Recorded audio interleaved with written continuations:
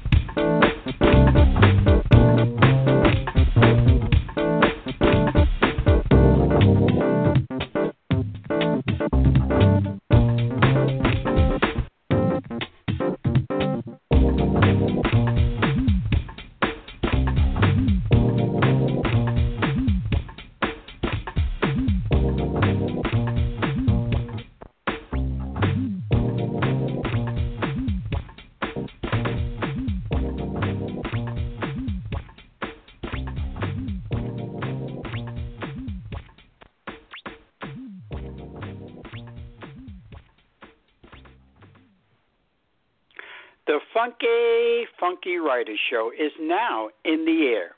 Spotlighted on badredheadmedia.com as a top author podcast on the web today and called a total blast of a show for writers.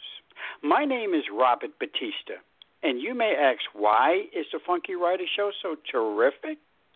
Because I'm a writer, just like my guests, and know that words are the breath of life. Connect with the show on the exciting Twitter page by going to @TheFunkyWriter.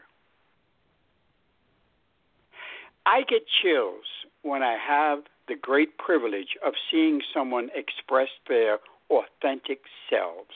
I believe it gives us a true glimpse into the souls of others.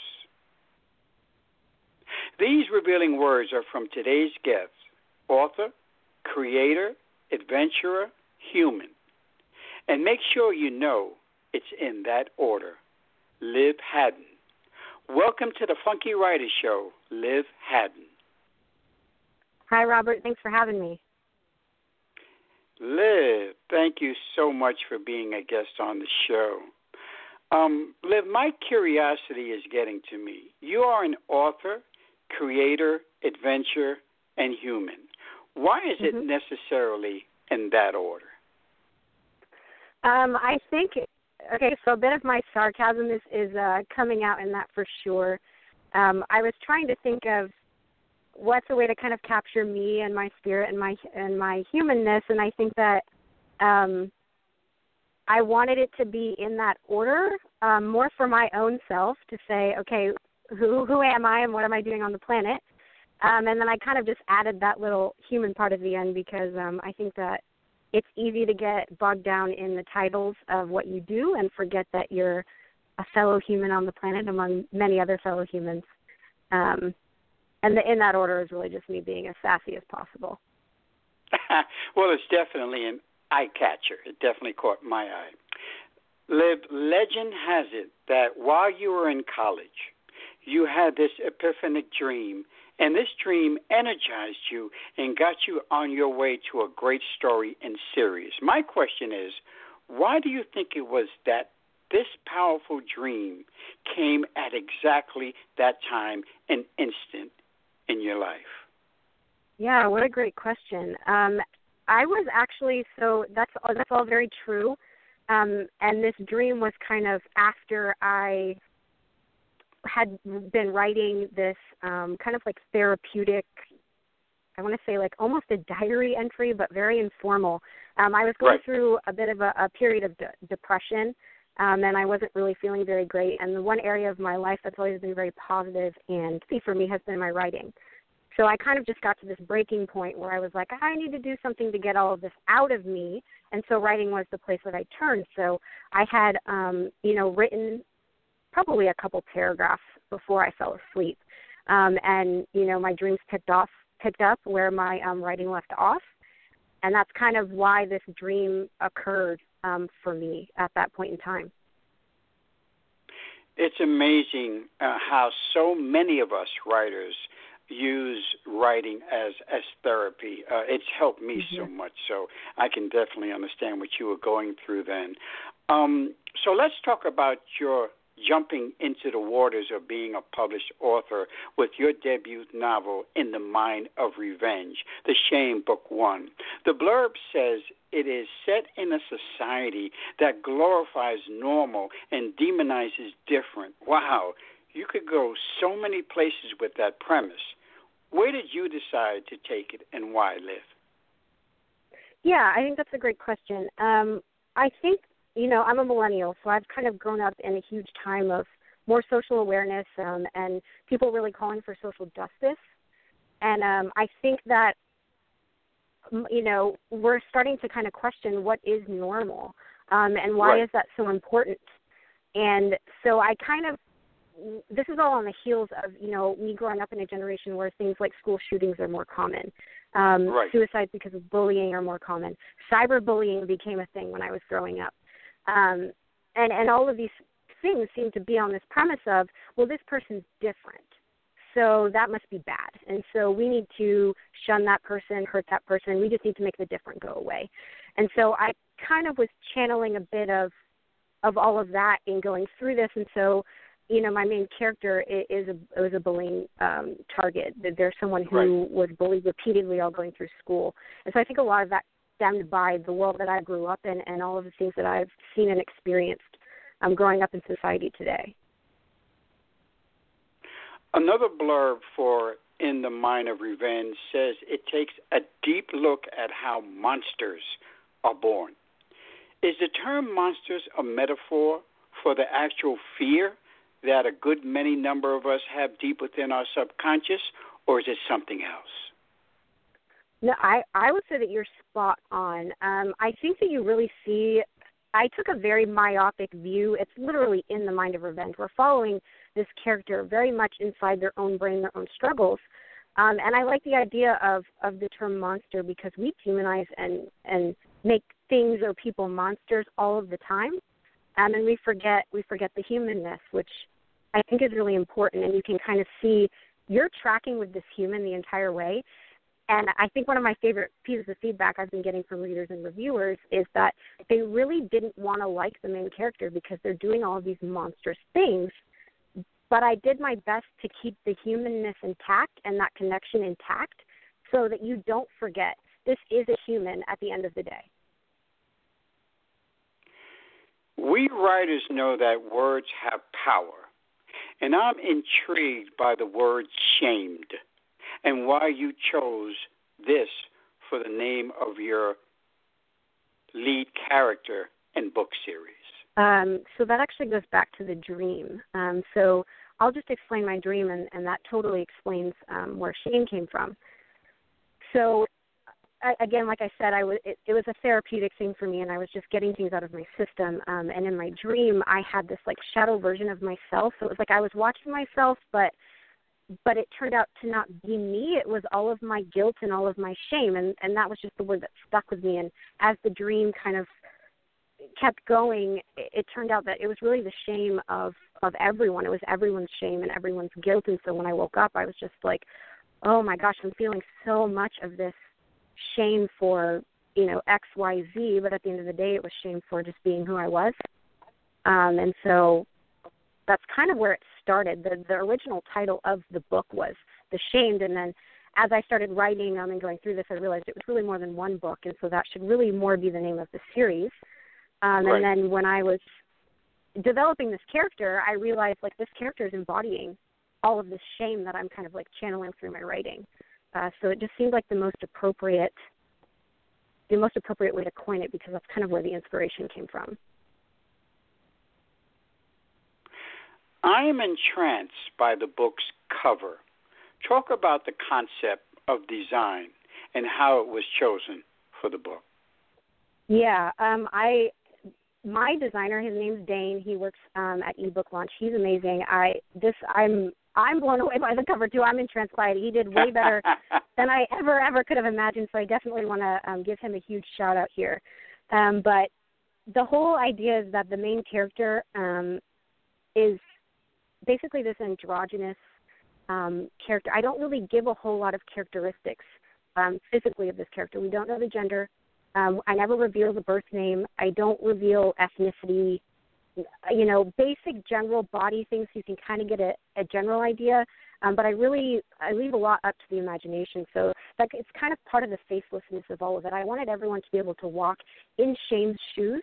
And to do that, right. I didn't want to give I didn't want to be too restrictive in who Shame was, so that you can find a piece of yourself or someone you know inside of this character. So that's part of the facelessness. And then, of course, Shame actually suffers a vicious attack and is horribly scarred. So Shame wears hoodies to kind of be more anonymous in the crowd and be a bit more incognito. So that's kind of where the hood comes from. And then all of this just kind of happens, the turning event to turn Shame from like this just normal person into this like vengeful, quote unquote, monster happens in a forest. So those were like the basic building blocks that I gave this designer. And this is the cover he came back with, and I'm just absolutely in love with it. Yeah, it is definitely tremendously awesome.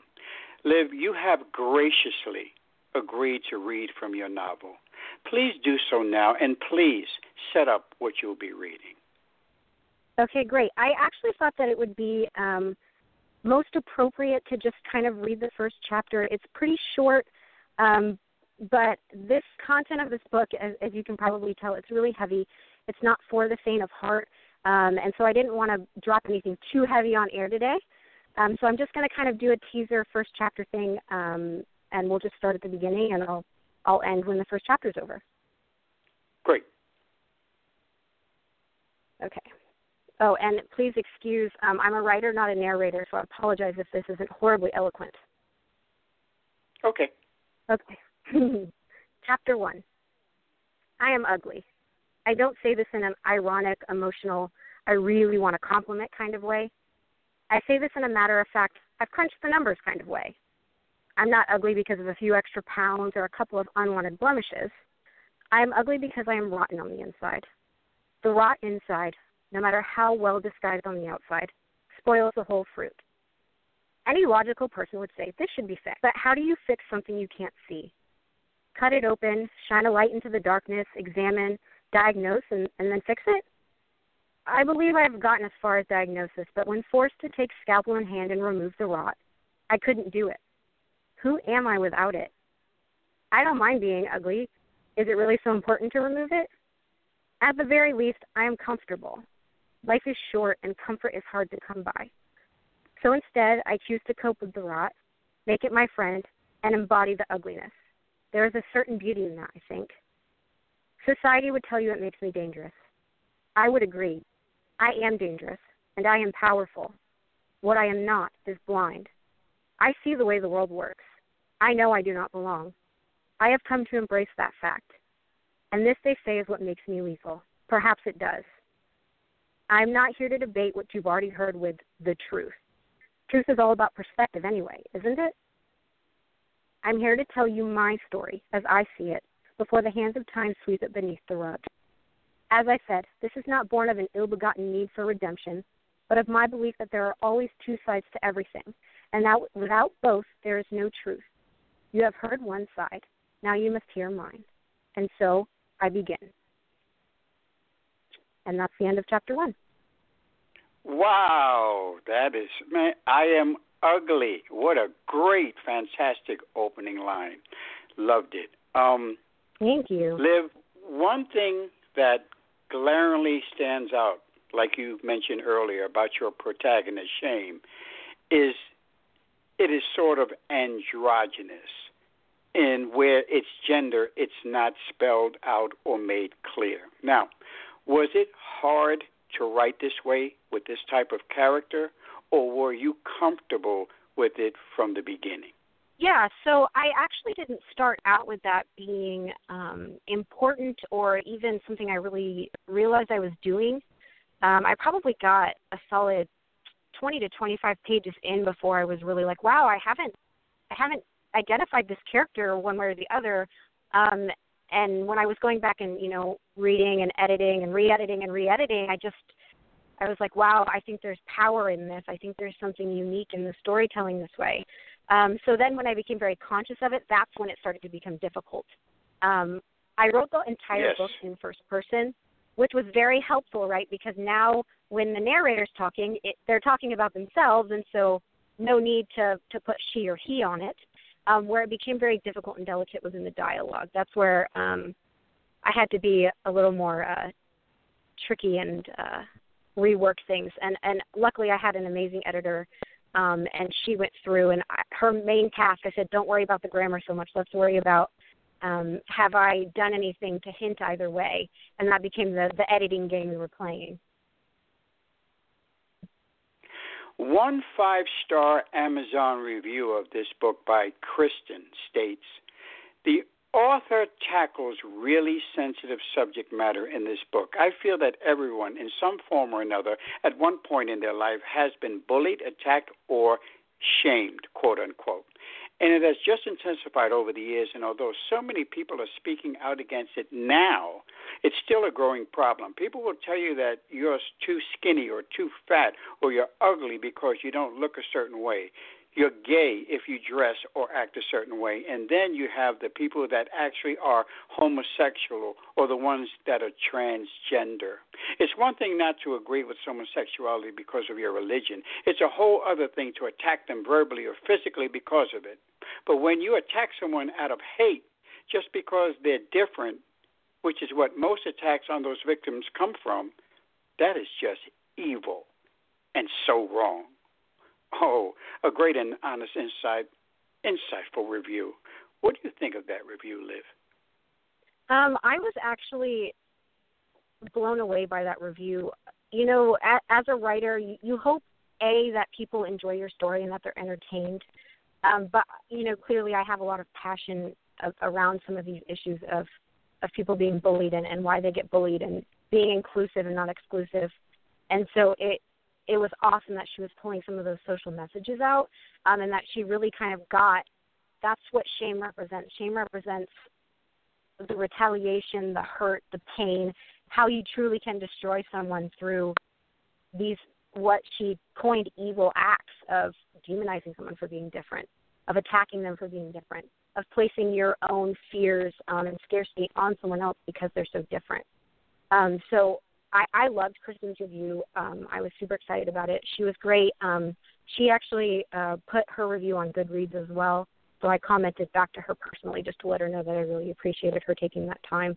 It's a really great, insightful review in my opinion.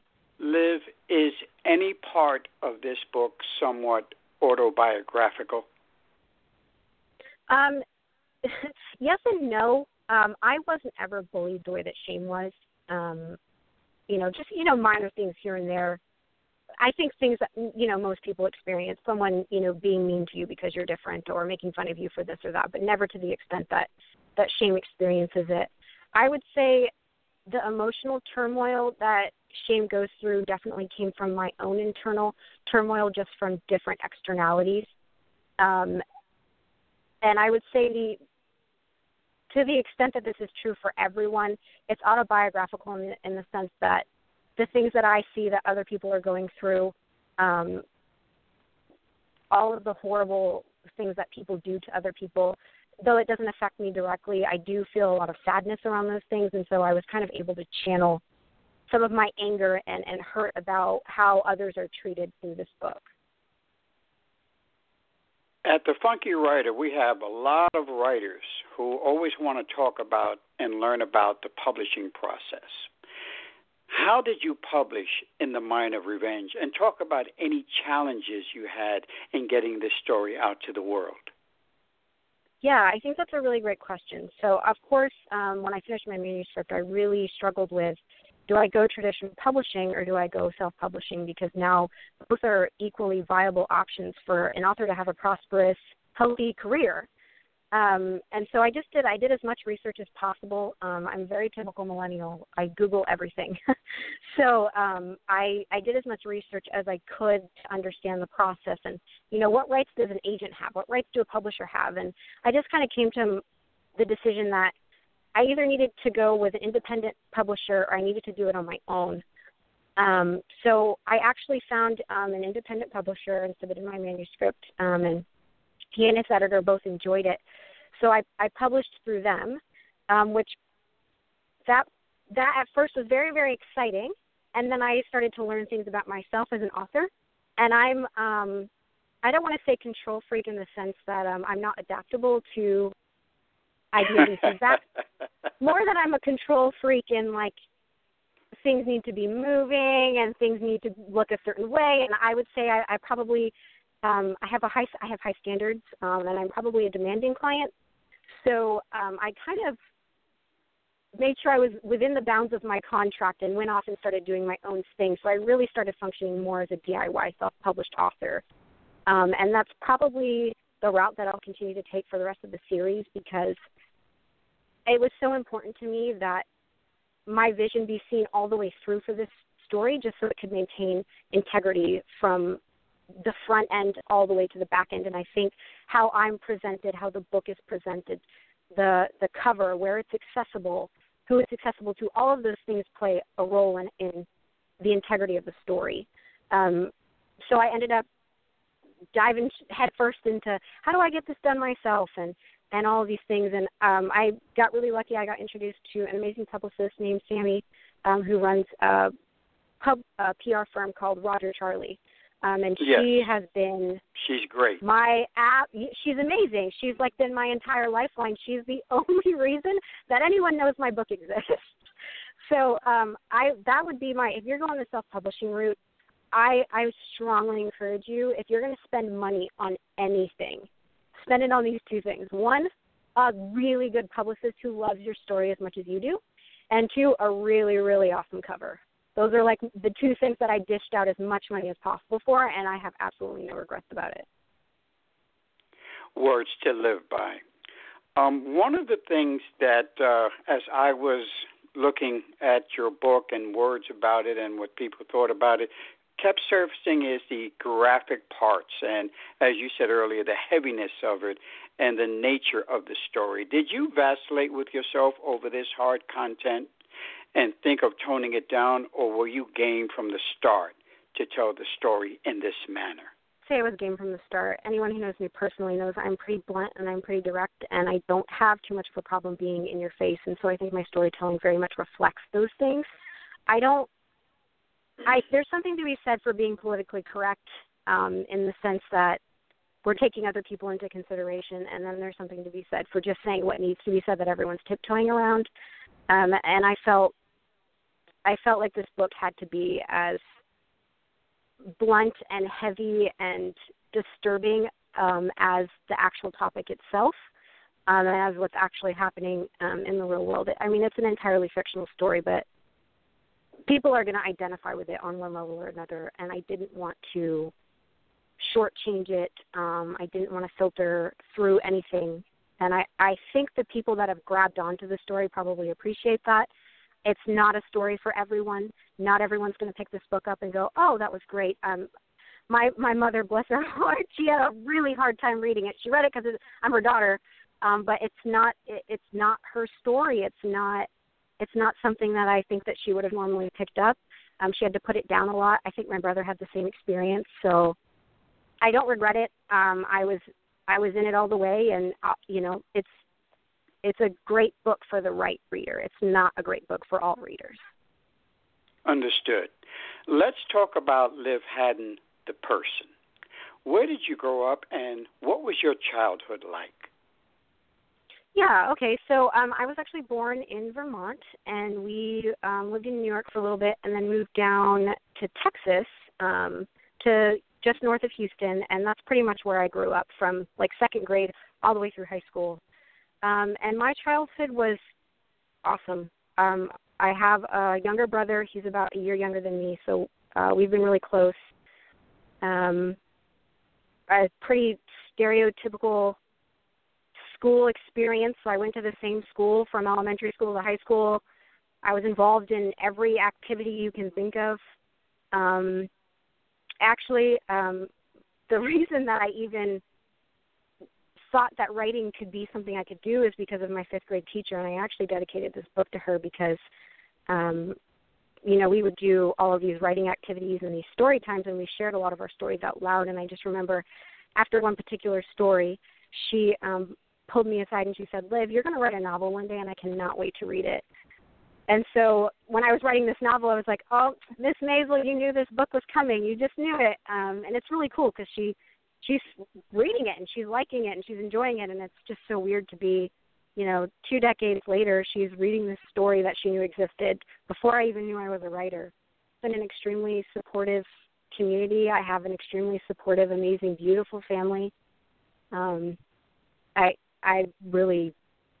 I can't complain at all. I had a very beautiful childhood. What were some of the books and authors that inspired you in your youth? Yeah. Well, obviously I grew up with Harry Potter, so that was probably like my first book I've ever been genuinely in love with. Grew up reading Maya Angelou, who's a phenomenal human. Those kinds of things, To Kill a Mockingbird, The Great Gatsby, all those classics are really ingrained in me in childhood, and then as I kind of got older, I ventured more into Dan Brown novels.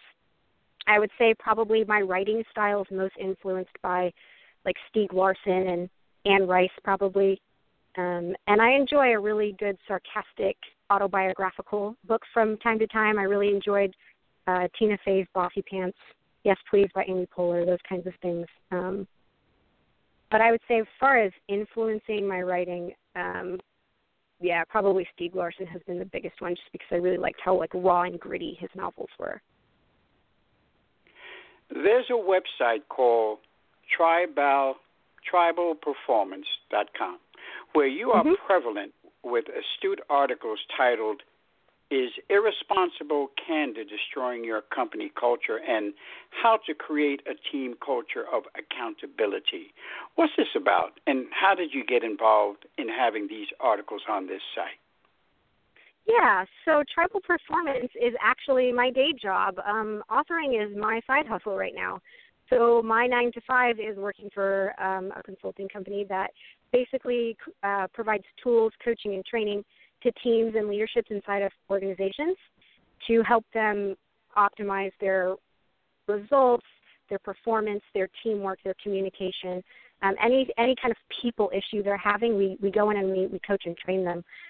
So I actually run that blog, and I curate the content. Obviously, I write some content, and I am the team lead for the rest of our team that writes things like that. So those articles are basically our way of providing DIY help for people from our tools, and getting some awareness out there that you don't have to be miserable at your job. You can actually thrive and enjoy going to work. You don't just have to punch a clock. And the really cool thing about this business is that my mom founded it. She owns it. She's a huge role model of mine. She's a total girl boss, the epitome of what a girl boss is. She was a girl boss before girl boss was a thing. It's her huge life passion, and I've had the awesome privilege of being able to be a part of it. Wow, I got to get your mom on this show. You totally should. Wow. She's a writer too. Yes, we got to have she's her a total on. badass. Definitely. Yes. Live on Amazon.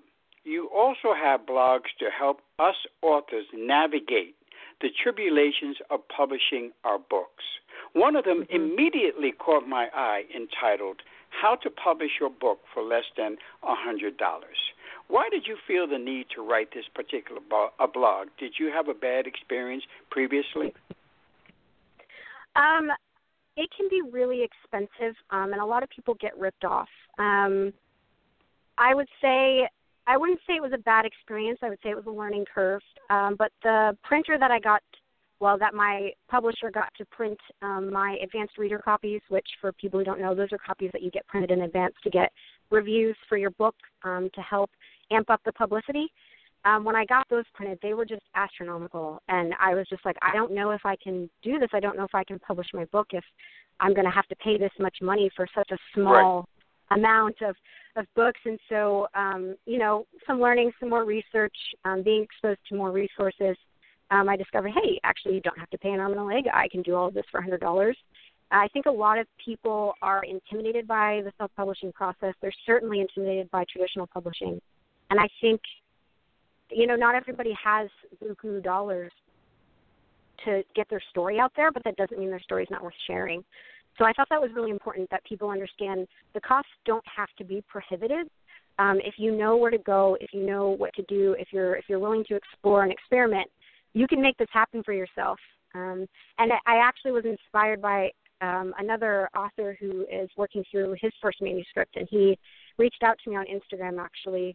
He found me through a mutual friend and was asking me all of these questions, and that's kind of when I was like, oh, my God, I should write a blog, just so I'm sure he's not the only person who has these questions. I should start blogging about this to help other people like him and me who don't need to go through the pain of what I went through and spending $1,000 on 100 books, because that's just way too expensive. It's a good thing. Let's talk social media. I see that you are on many of the sites, such as Twitter and Facebook and Goodreads and stuff. Of all the social media platforms, which one do you feel is the most beneficial for your brand?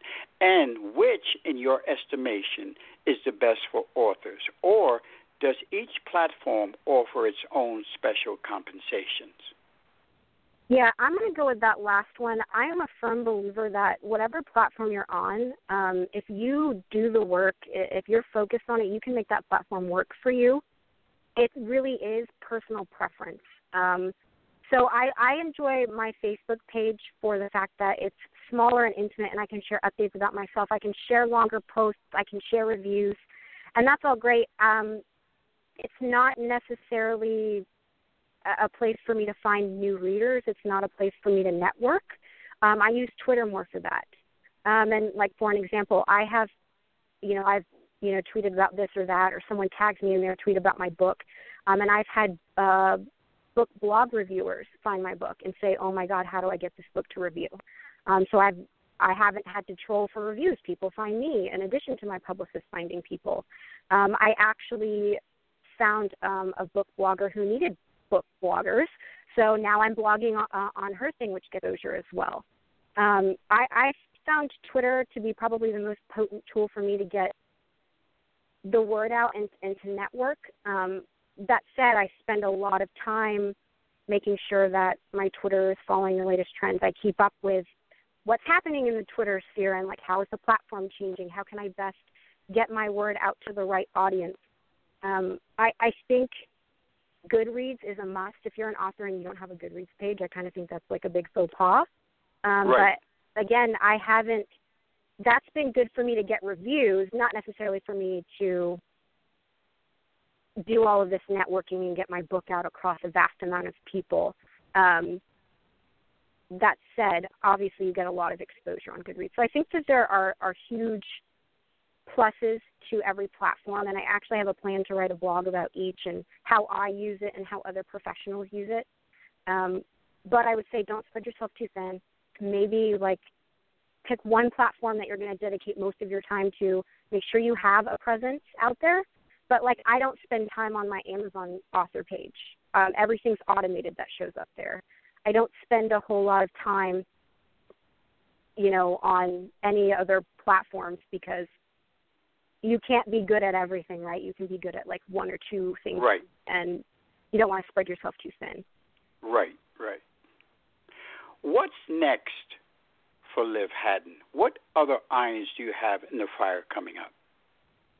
Yeah, well, obviously book 2, that is in the works now. I'll be introducing a new narrator, so I'm kind of working on how I'm going to make that work pretty seamlessly. That's probably my primary focus. And then, of course, spreading the love and getting my name out there, getting my book out there, getting people to read my story. It's probably what's coming up for me the rest of this year. Contact information, website, or ways that you'd like people to connect with you. Yeah, sure. So my website's really simple. It's livhadden.com. And that's where I blog all of my author how-to advice. I have a mailing list. I blog once a week, so your mailbox won't get flooded. And I do keep updates on my book just to be helpful.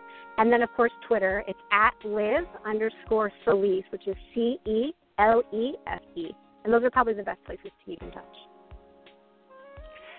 This has been the Funky Writer Show with me, Robert Batista. I'm at author R. Batista on Twitter. Look for my free short stories, Carmela's Dream and My Baby Has No Name, on smashwords.com. My guest has been author, blogger, and so much more, Liv Hadden, and her extraordinary novel is called In the Mind of Revenge. Make sure you order your copy today. Thank you so much, Liv, for being a guest on the Funky Writer Show. Thank you. It was my honor. It was fantastic. Have a great evening. Bye now. Yes, you too. Bye.